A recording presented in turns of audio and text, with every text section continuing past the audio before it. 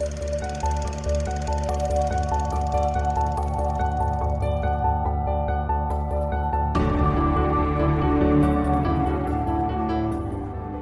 I'm Sophie. Hi, I'm Paul. And we are SP Film Viewers.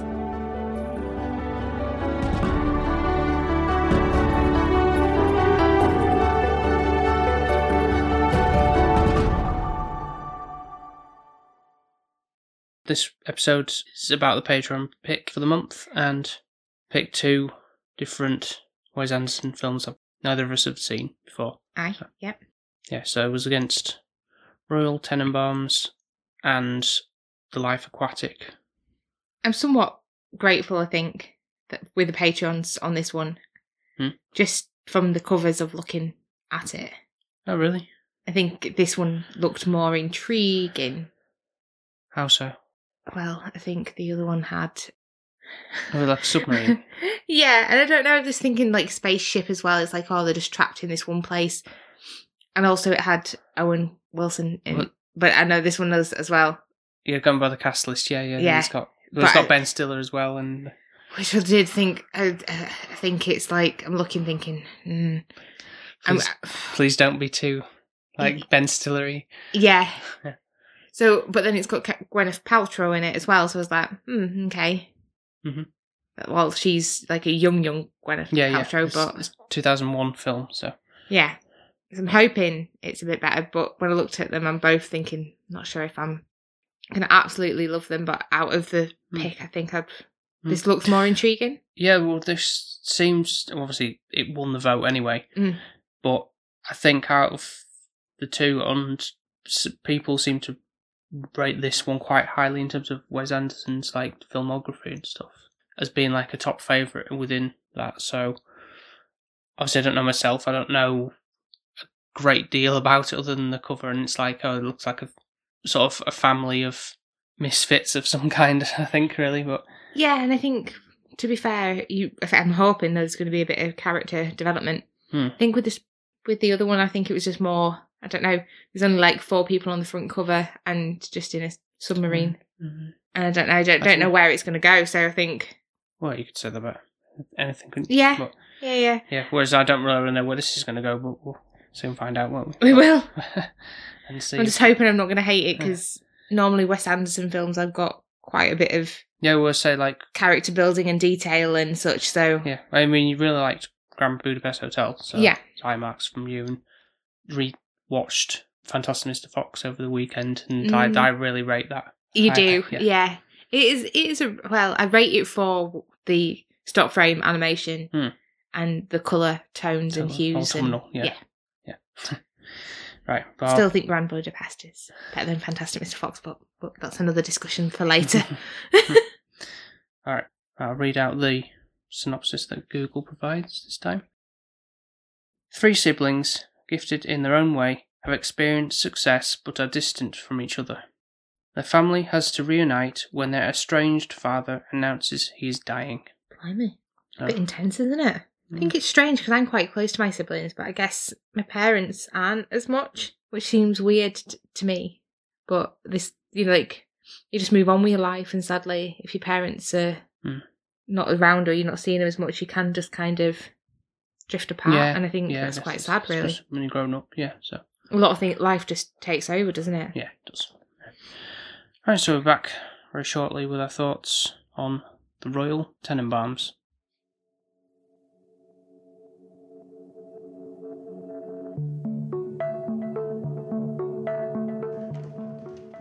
Hey! What? Where have you been? Oh, we just stepped out to get some air.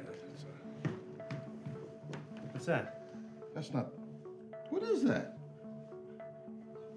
Oh, no, that's dog's blood. Come here. What?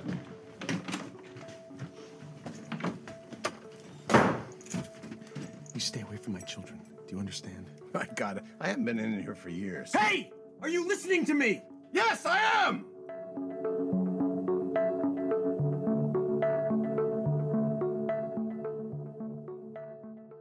And we're back.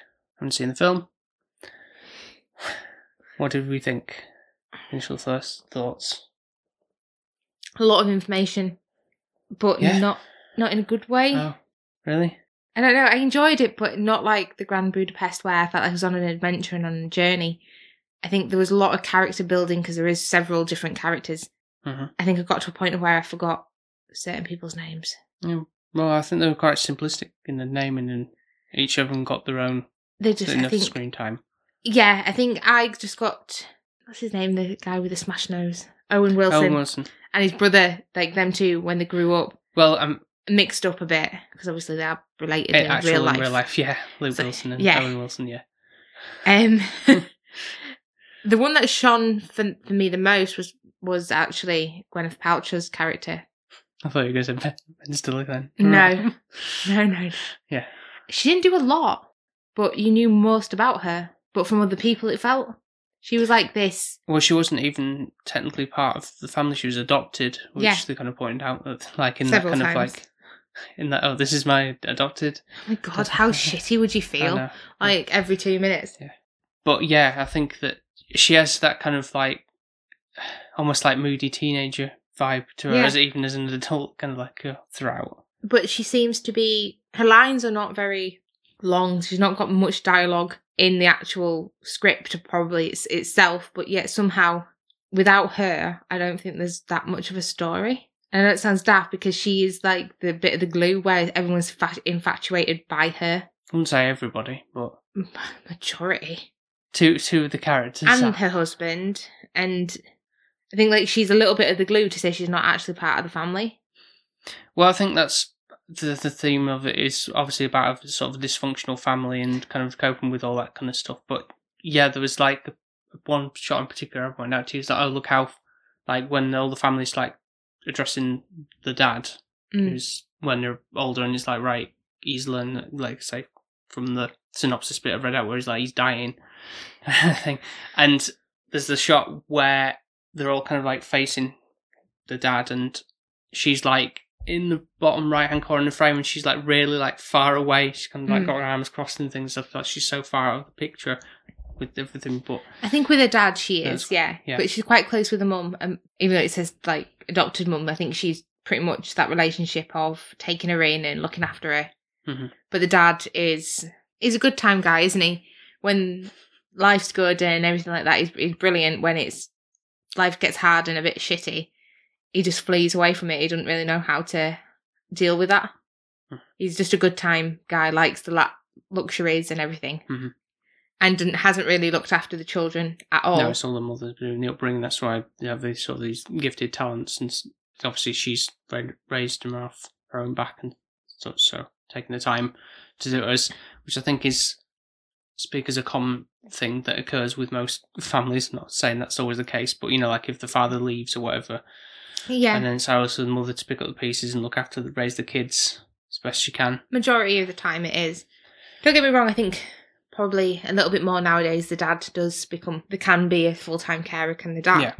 But I think it does make you have a stronger relationship with one of the parents. Mm-hmm. We've been saying this, haven't we? Because obviously my mum and dad separated, and mum kind of was the main carer for me and my sister. Yeah. And that relationship is so, like, it's a friendship, it's a bond, it's like completely different to, for example, having two parents that have been together, and it's that different kind of relationship that you get.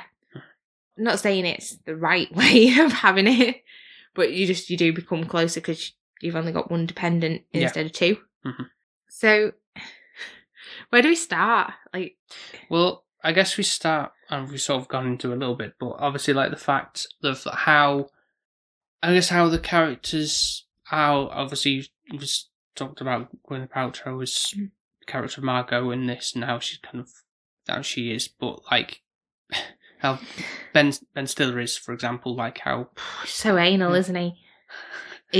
Bless him, he's got a background story, which is great, I guess. Well, not for him. But... No, but I mean actually just having a story and having something to act with. He's not actually that irritating, which is but I can definitely see he's trying to be as he is in some of his comedy roles, but very much toned down. Yeah. And I don't think he's been in any other Wes Anderson films. after the fact. So Oh, so he didn't do a good enough job. Is that clear? yeah, whereas what we're like saying? Owen Wilson and Luke Wilson and obviously Bill Murray's in quite a lot of the films that, going forward. But Don't know what his attraction is with Owen Wilson, but to be fair, he didn't do that much of a bad no, performance. I don't think he's not. You might think of him being pigeonholed into these kind of comedy things, but in stuff like this and the thing you can do is, I think it's the way Wes Anderson does the dialogue and stuff. And say like with Gwyneth Paltrow in this is that kind of like it's like a kind of, I don't know, like droll, dry sense of delivering lines, but it's like almost like deep kind of in a sort of way, roundabout way. And the same with everybody else when you think about it, but it's just how that's the style of directors' choice, isn't it? Yeah. But I do think the film was actually also co-written by Owen Wilson as well. So yeah, maybe I should give him a bit more credit. But back to Ben Stiller, and he's got 2 kids, but he's a widow basically. Yeah, he is, and his kids are his heart and soul, and he's a good dad. He's lost her on a plane, and now he's completely anal, and any safety to his children, he is like trying to prepare them for, and pretty much wrapping them up in cotton wool. Yeah, like doing like a fire alarm thing. Oh, wake up! Yeah, and no one can be ever prepared for any circumstances that are going to hit them. It's just sadly is the case, but obviously because it's been so traumatic to him, this is how he's trying to cope. I guess he moves back with his mum. Everyone when they're down and the sticks are the chips are hard. They go back to your mum, don't you? Yeah.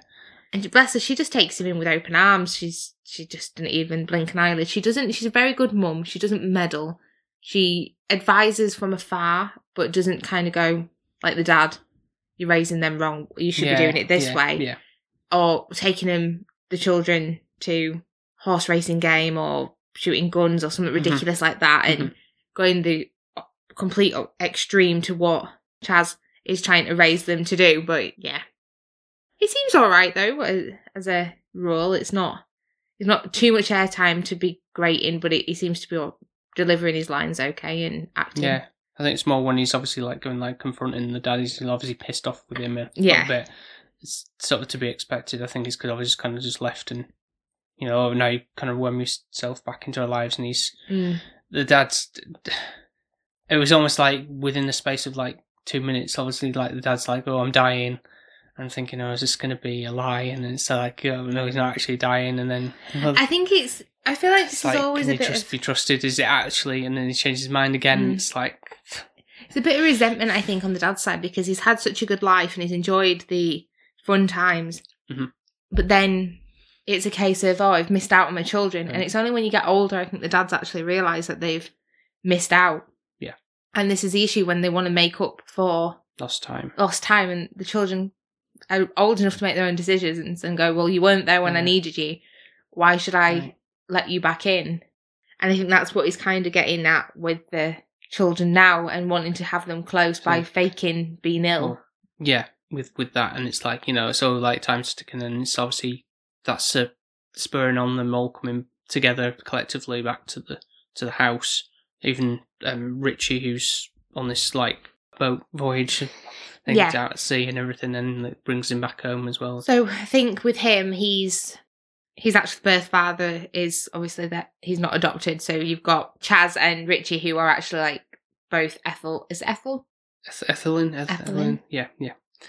And the dad's who is called Royal, which I kind of thought, right, okay, I didn't know that was the name, but I actually didn't twig what his name was the entire time. I literally was in my notes, just wrote Dad every 2 minutes. Right. They're birthrighted to them. Yeah. However, Margot isn't, and you kind of have this little bit of a love triangle. Oh, with Eli, who's Owen Wilson's and the fact like the best friend of Richie. Has a husband as well, which is Bill Murray, which is, to be fair, he is like double her age, isn't he? He's like going out with her dad pretty much. Yeah. So I don't know how that became about. And she's always really kind of been close to Richie. Yeah. And there's been romance there, but it's like, oh no, it's taboo. You're not allowed, your brother and sister, but technically.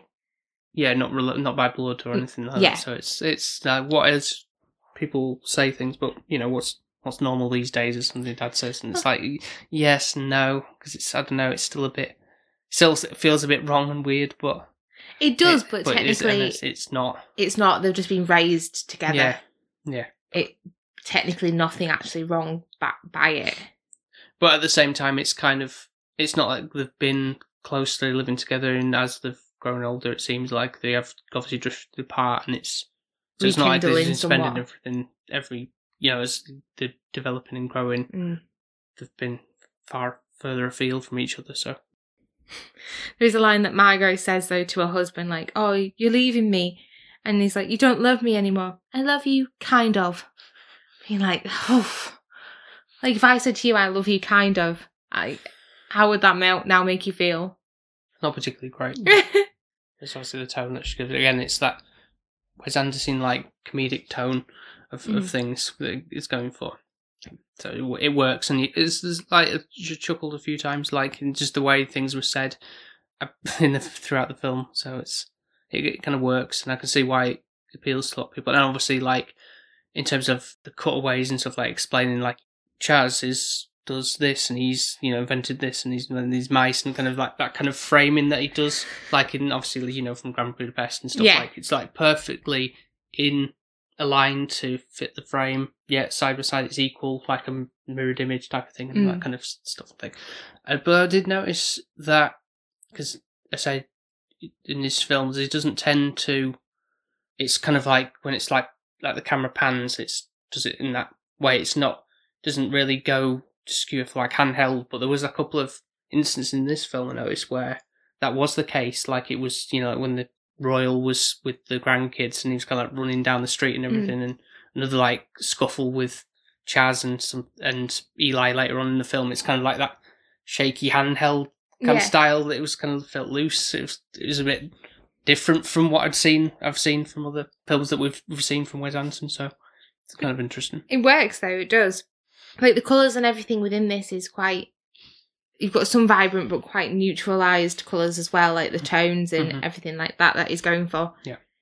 I feel like the family in itself are quite well-to-do and quite rich and wealthy. Like, one's a professional tennis player. Yeah. The other was really good with money and bought a house and did all this and raised, like, rats and, like you said, scientists. He was fantastic. Margot, I don't really know. She's like a sort of like playwright or something. She wanted to do plays and stuff. Yeah.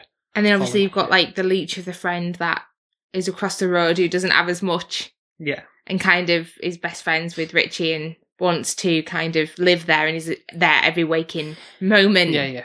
Which you always do get one of those friends, don't you, that just never leaves the house. But I don't know, it's enjoyable. It is. The character building is definitely there. Am I attached and love? Not even when... Obviously Richie, because that did throw me for a loop a little bit. Like there was when later on in the film, when I think it was when Richie realised, and also Bill Murray's character realised, like, oh, Margot had been smoking since she was 12, and had all these other, like been in various different relationships throughout her life, and she'd been already married, didn't last very long, and then just like oh God, can't deal with this, and then he goes like he shaves his head, shaves his beard, and then takes a razor blade and slits his wrist, and it's like, oh God, it's quite dark. It is, but yeah. I think that kind of took me by surprise a little bit. So there was kind of like an emotional thing, and then I'm thinking, oh God, is he like? I thought he's gone, he's out of the picture completely, but then he does survive. So I was like, oh, okay, phew. Yeah. I don't think I was like on that much of an emotional roller coaster with it. I think he was more, for me, it was like he thought Margot was in love with his best friend and thought he couldn't have her, and I think that's what I drove him to that. But... took it from. No, and I think it was. That's how he lost his tennis glory, because he funked out when she'd got married and she was sat there with her husband in the stadium. Back, so it's like, oh, my life isn't worth living, kind of thing. But yeah, and it is dark. It is, because you see all the blood coming down and him obviously laying there. Yeah. At the same time, I didn't think he was going to die. I know that sounds daft. I don't know. I think it's just the tone of the film makes it feel like it wouldn't go that far. I mean, there is death. Obviously, jumping to the end where obviously the dad does actually die. Yeah. And all that. But Yeah, with Chaz in his black tracksuit instead of his red one and stuff like that. But well, I feel like it's the guy that cries wolf, and then it actually happens. Yeah, and he witnessed him having a heart attack or something, so he was the only one who witnessed that and everything, so it's kind of, a sad thing, and because he was like, scoffing before, like, you got cancer, like, yeah, right, kind of thing, and then he was the one who to be there and witness his eventual fatality. I feel like it was a bit of a time past, though, hadn't it? When that happened. Yeah.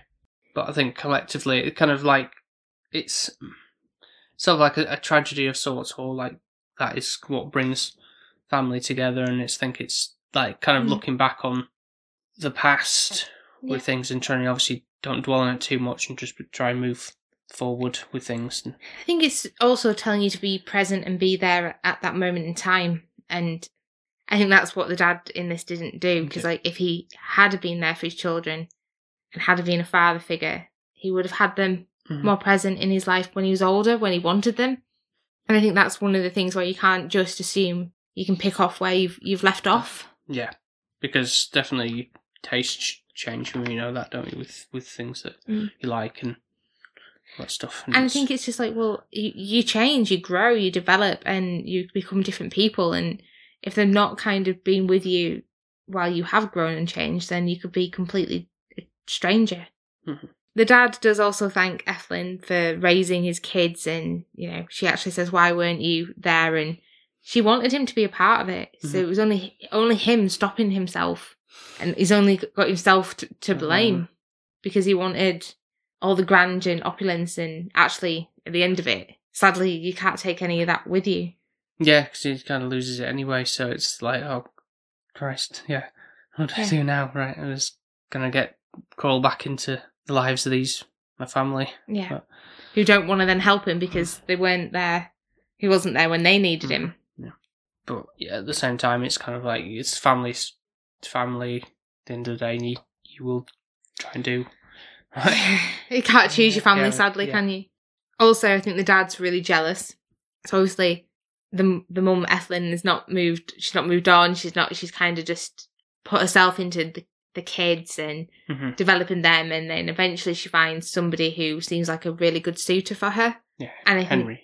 And I think this is when the dad gets really jealous and wants to be trying to scupper that relationship. Yeah, which is just like, it's so unfair. How many relationships have you had? And he even says that, and she hasn't even tried to ruin them for you. And this one actually, I think it hurts because he can see this guy's actually decent, and he's worth for her. Yeah.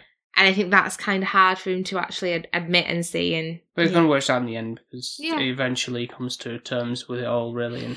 And so they do end up getting married. Divorced as well. And divorced, and before that, obviously, so that they can get married, And then the dog gets run over, doesn't it? There's a little bit of extreme humour there with the car coming in. Yeah, in a sense, but not played up too ridiculous. In a sense, like, I don't know, like some other iteration of that scene would play out in, like, say, if Ben Stiller directed it, it would be way OTT. Does he direct films? Yeah, I think he has, yeah. Oh, no. I thought it was just an actor. He's done at least one, anyway. Also, for Margot, she loses her finger. Yeah, and there's a funny flashback of that happening as well. But yeah.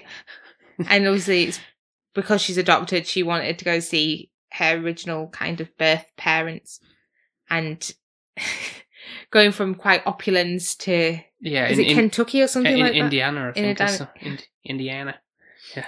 And she gets her finger axed off by a dad. Is that? I don't actually know obviously much of the geography for that, but I think, is that more the sort of rednecks, down south Texas in sort of way? Yeah. So I think it's, I don't know, casting dispersions, but obviously I think it's like, that's why she loses the finger. But they kind of do that well, because obviously she's got a finger still, but they've just put this like wooden thing over it to look like she's lost a finger.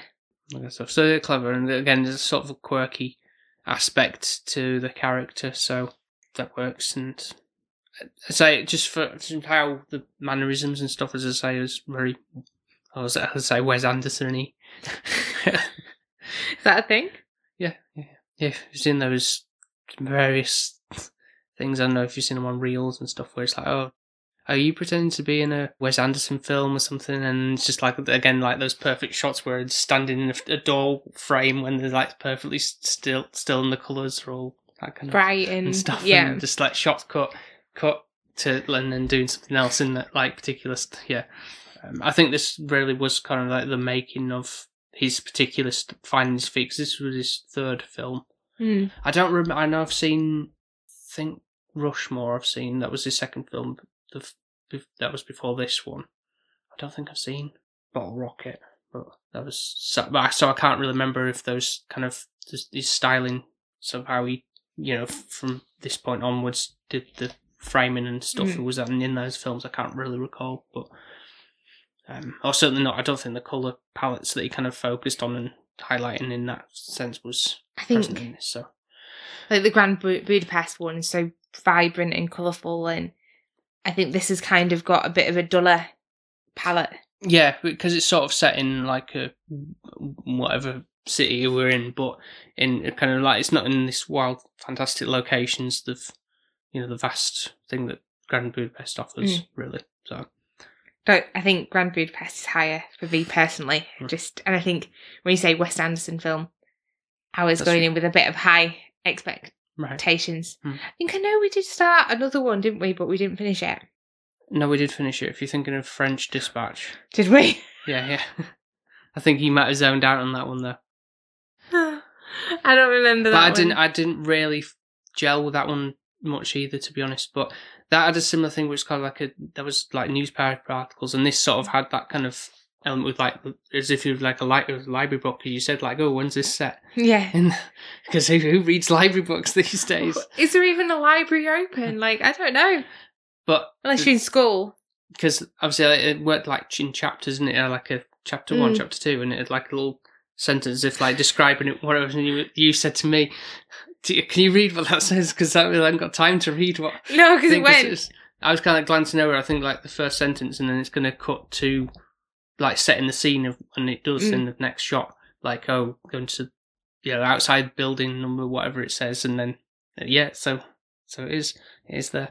So that element is quite good, as if like this is obviously a sequential story that somebody's reading about, like the history of the family. There's a lot of thought gone into it. I won't give it, like, take that away from it. There isn't. You do have a lot of boom, boom, boom information on your characters from the get-go, like when they're young and then to growing up, and what their accomplishments are and where they're at the moment. So you do get like this lengthy dialogue behind the characters. Yeah. The setup at the beginning. Yeah. But you found, as the film went on, it dragged, or... It was long. It was. And it's weird because I think it's shorter than Grand Budapest. I think I do actually. I think that's like 2 hours or something. This is like an hour. Was this an hour and 40 or was it? This was like an hour and 50 something or other. Yeah. So it wasn't that long, but it just felt, I don't know if we'd had a long day from a birthday. Maybe. Weekend. I don't know.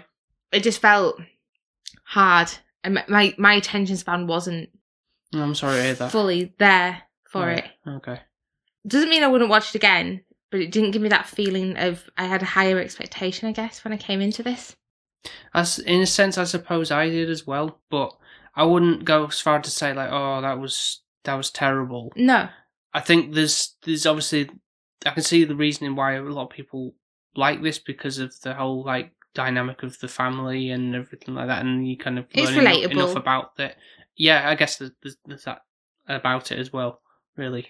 And it's not like a fantastical world or anything where, oh, that wouldn't happen kind of thing. And it's kind of like they might see themselves or some elements of their family in that, maybe. Yeah, I think for me that's maybe my issue, because I like a film to watch to escape. Yeah, not to be reminded of how dads can be dicks sometimes. Yeah, and I think that's the difference. And I think this is where a film like this is not as much for me. Like Grand Budapest seems romantical, it's charming, it's beautifully done, it's inquisitive, it's intelligent, and it's just it's spectacular. And this is a bit like, okay, this is real life. This is I know that sounds daft. I do real life every day. I don't need to watch it as well. That's why I don't watch any of these soaps that are on telly. But then you could say something like, let's say Licorice Pizza or Perks of Burning Wallflower, where that is like a drama and is set in real life. Yeah, but it's still different. I think it's just not. It's not the same style. You mean? Yeah, it's not It's not family orientated. It's more to do with a man meets a girl, kind of sweet. Right. Okay. Where this is like family based and family traumas. Okay. Right. Okay. But not that it's rubbish. It's not. It's just. I think it's just. It makes you think. Well, actually, if you were just there in the first place, none of this film would needed. I don't know. If you have children, I feel like you should be all in. You should want to be there. I know it's not that easy. You could get, somebody knocked up and that's it. You can't help yourselves, You don't want that responsibility, then it's a different thing, I guess. No, I'm just curious, really, of like how the voting swayed the way towards this film as opposed to Life Aquatic. Whether it was they sort of knew when they voted, like, or what the film was about, and whether you're thinking, oh, they probably more resonate with this film or not. Maybe. I know Mum did look it up. And she was like, I'm not sure about both of them, to be fair, but this one seemed the better one out of the two from what she'd read. Right. I think then he ends up being more redemptious. Does the dad? He gets a divorce. He buys another puppy for the two boys because got run over and died at the wedding. All of that kind of. So it patches up the thing with Chaz there. So yeah. And I think he's welcome back. He didn't know Margot's middle name, but then obviously she's adopted, so why does he need to know? Because it sort of ends in a way like with Margot, especially like the fact she managed to do the rest of the play or whatever, goes for 2 weeks and then kind of that's it for her. So it's kind of like a bit like, it's not like, oh, and then everything was okay after the fact. It's kind of a bit like somehow something, like how Bob's Burgers sometimes ends with not like a particularly like not happy clappy way of ending. Like everything's like everything's okay. It's kind of like, oh, I think we did this, and it's like, no, that's actually no, we're not interested in that. It's okay, well, never mind then. Kind of just move on. It's like, that's normality of everyday life and things. So so your success isn't like always guaranteed from you had this experience and then everything was perfect from there on out. Like, so all lived happily ever after. Yeah. So that aspect works and is believable in that sense. But again, it's sort of that jokey tone just to take on it, like, oh yeah, can happen. True. Is there anything else to bring up? I don't think so. I know it sounds daft because it feels like it's such a long film that you should have a lot more to say, but I feel like we've touched base on all the characters and everything that's happened. More or less, yeah. I think it's quite. I feel like it's kind of simplistic in what it is telling the story. Yeah, but the dialogue is fast though. Yeah. At the beginning, it's quite boom, boom, boom, fast paced. Yeah. Like these are his characters. This is this situation. This is what's happening. They're dealing with it. Yeah. Yeah, and it's not a relaxing film. I know it sounds daft, when certain films give you a certain kind of feel. Yeah. This one's not like let's pop this one and it's a good feeling one. It really isn't. It's sort of, in a way, not quite melancholy, but it's a bit gritty. It is and it isn't, I suppose. If that makes sort of sense. And it's just, again, it's the style of... I think this one's a grow on you. I don't think it's a straight away... So, like, for example, my comparisons to this would be Skeleton Twins. Like, when the first time I watched that, I didn't really appreciate it. But then... The second watch, really loved it. Yeah. So I feel like this might be something like that for me, personally. Yeah. So, let's go to score then, I suppose. Yeah. Yeah, unless you've got anything else. No, not really. But other than I'll just say that it was enjoyable. But like I say, I wasn't like, oh, this goes up to the top ranking of his films. For me, I definitely think I sort of enjoyed it more than that other one we watched was the I never pronounce it right. The Darjeeling Limited, the one that was on like India on the train. On the train, yeah. That was another family one. Can't remember what happened. I didn't quite gel with that one. I think there was another one of his that's quite popular, but we just didn't see what the popularity was. So it was sort of the same with this, but it's a bit higher than what I scored that on Letterboxd. So I'm going to put this at an 8 for now. Yeah. I think, like I said, it's probably a grower, really, but it didn't quite grabbed me from. I mean, I was interested in the story with the characters and how they all played out and the different stories and everything. I think it was kind of spaced out with, everybody got the time to shine on screen. Yeah. It wasn't like, oh, you had more time than he has or she has or anything like that. And as I can just see like the makings of how he later developed his films, so it's like kind of like a starting point. Like, see how that works with the dialogue and stuff. But it's your score. So I agree with you. I think it's one of those slow burners. I think its second time watch will be a lot more appreciated than the first. I think you've got quite strong characters, but yet not much of a strong connection to them. And I think that's the only thing I'm missing. But maybe if I watch it again, I might feel that. Maybe different frame of mind. I'm sorry to hear that you're kind of like, not quite wholly invested in after a long day. I was very sleepy, and I think I was getting agitated again. It reminded me of when we were watching The Good, the Bad and the Ugly. Yeah. And it wasn't the film. I think it was more just I was just tired. Right. And when you've got like a lot of dialogue and a lot of characters to remember and everything, it can be a lot. So I think this is something I definitely want to revisit. Mm-hmm. Not like next week, like maybe in a year. Right. Then would go back to it and see if I enjoyed it as much. But for now, what would you score it on first watch? I would say it's 7.5. I don't think it's low. Right. I wouldn't. It's no Grand Budapest. And sadly, I'd gone in with thinking Wes Anderson, Grand Budapest, and then was like, Right. If I'm honest. Yeah. But that's fine. It's not the worst film I've watched. It's not the best film I've watched. It's just somewhere in the middle. That's fine, yeah. As I say, I'm sort of the same similar wavelength, obviously, from what you've scored. It's only like a 0.5 difference. Yeah. So, yeah. The only... Because I haven't seen, like, the latest one.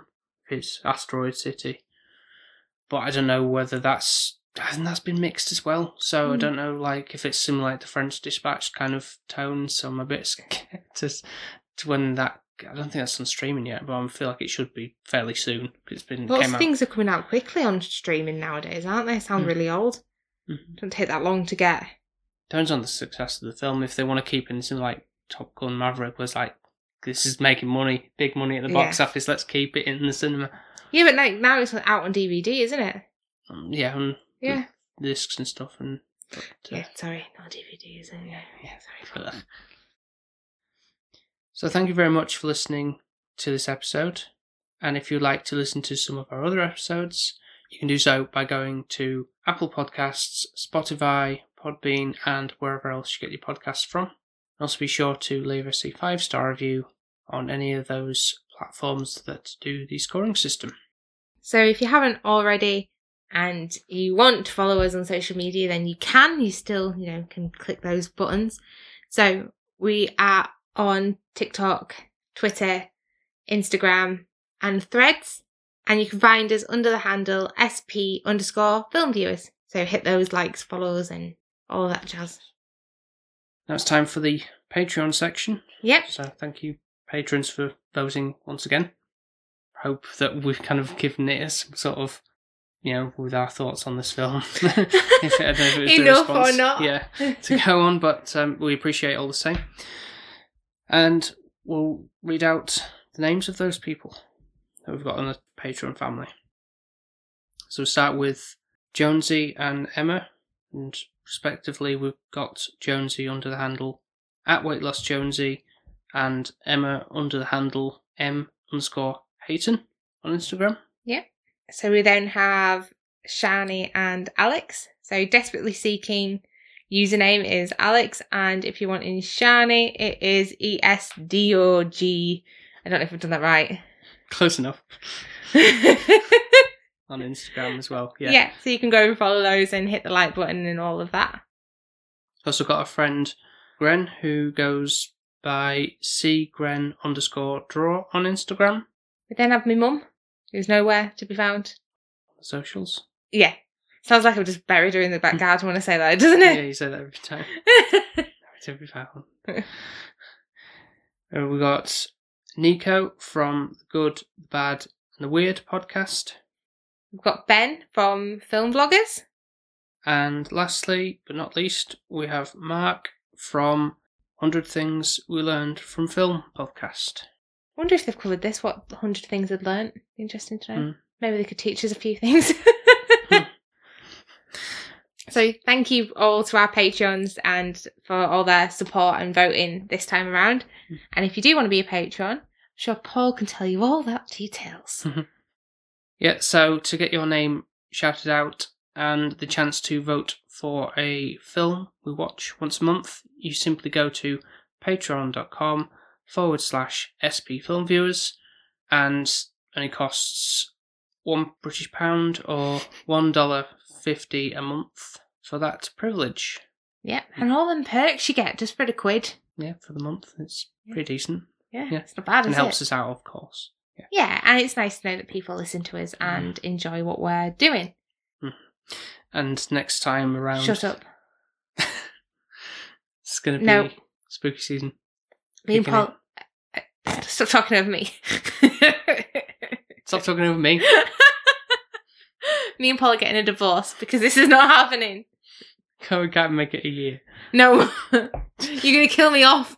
We're not even going to... Oh, you're going to be widowed because I'll be so scared. I'll be a shell of a woman. Well, I'm going to sort of ease you in gently and then we're going to ramp it up by the end. Don't, because I'll get nightmares. Oh yeah, I'm here with you, so don't... Yeah, but you'll be coming to bed every single night. Like, Paul, I'm scared. I think I've got it picked down as to what I want to cover this month. But... Fly me, you're organised. Well, somewhat, yeah. Well, I hope everyone's looking forward to spooky season. I love Halloween and I love pumpkins and fall and pumpkin lattes and autumnal weather. I like that Taylor Swift thing and hats and scarves, but not scary films. So thank you very much once again for listening, and we will speak to you next time. Speak to you next time. Bye. Bye. Bye. Bye. Bye. Bye bye.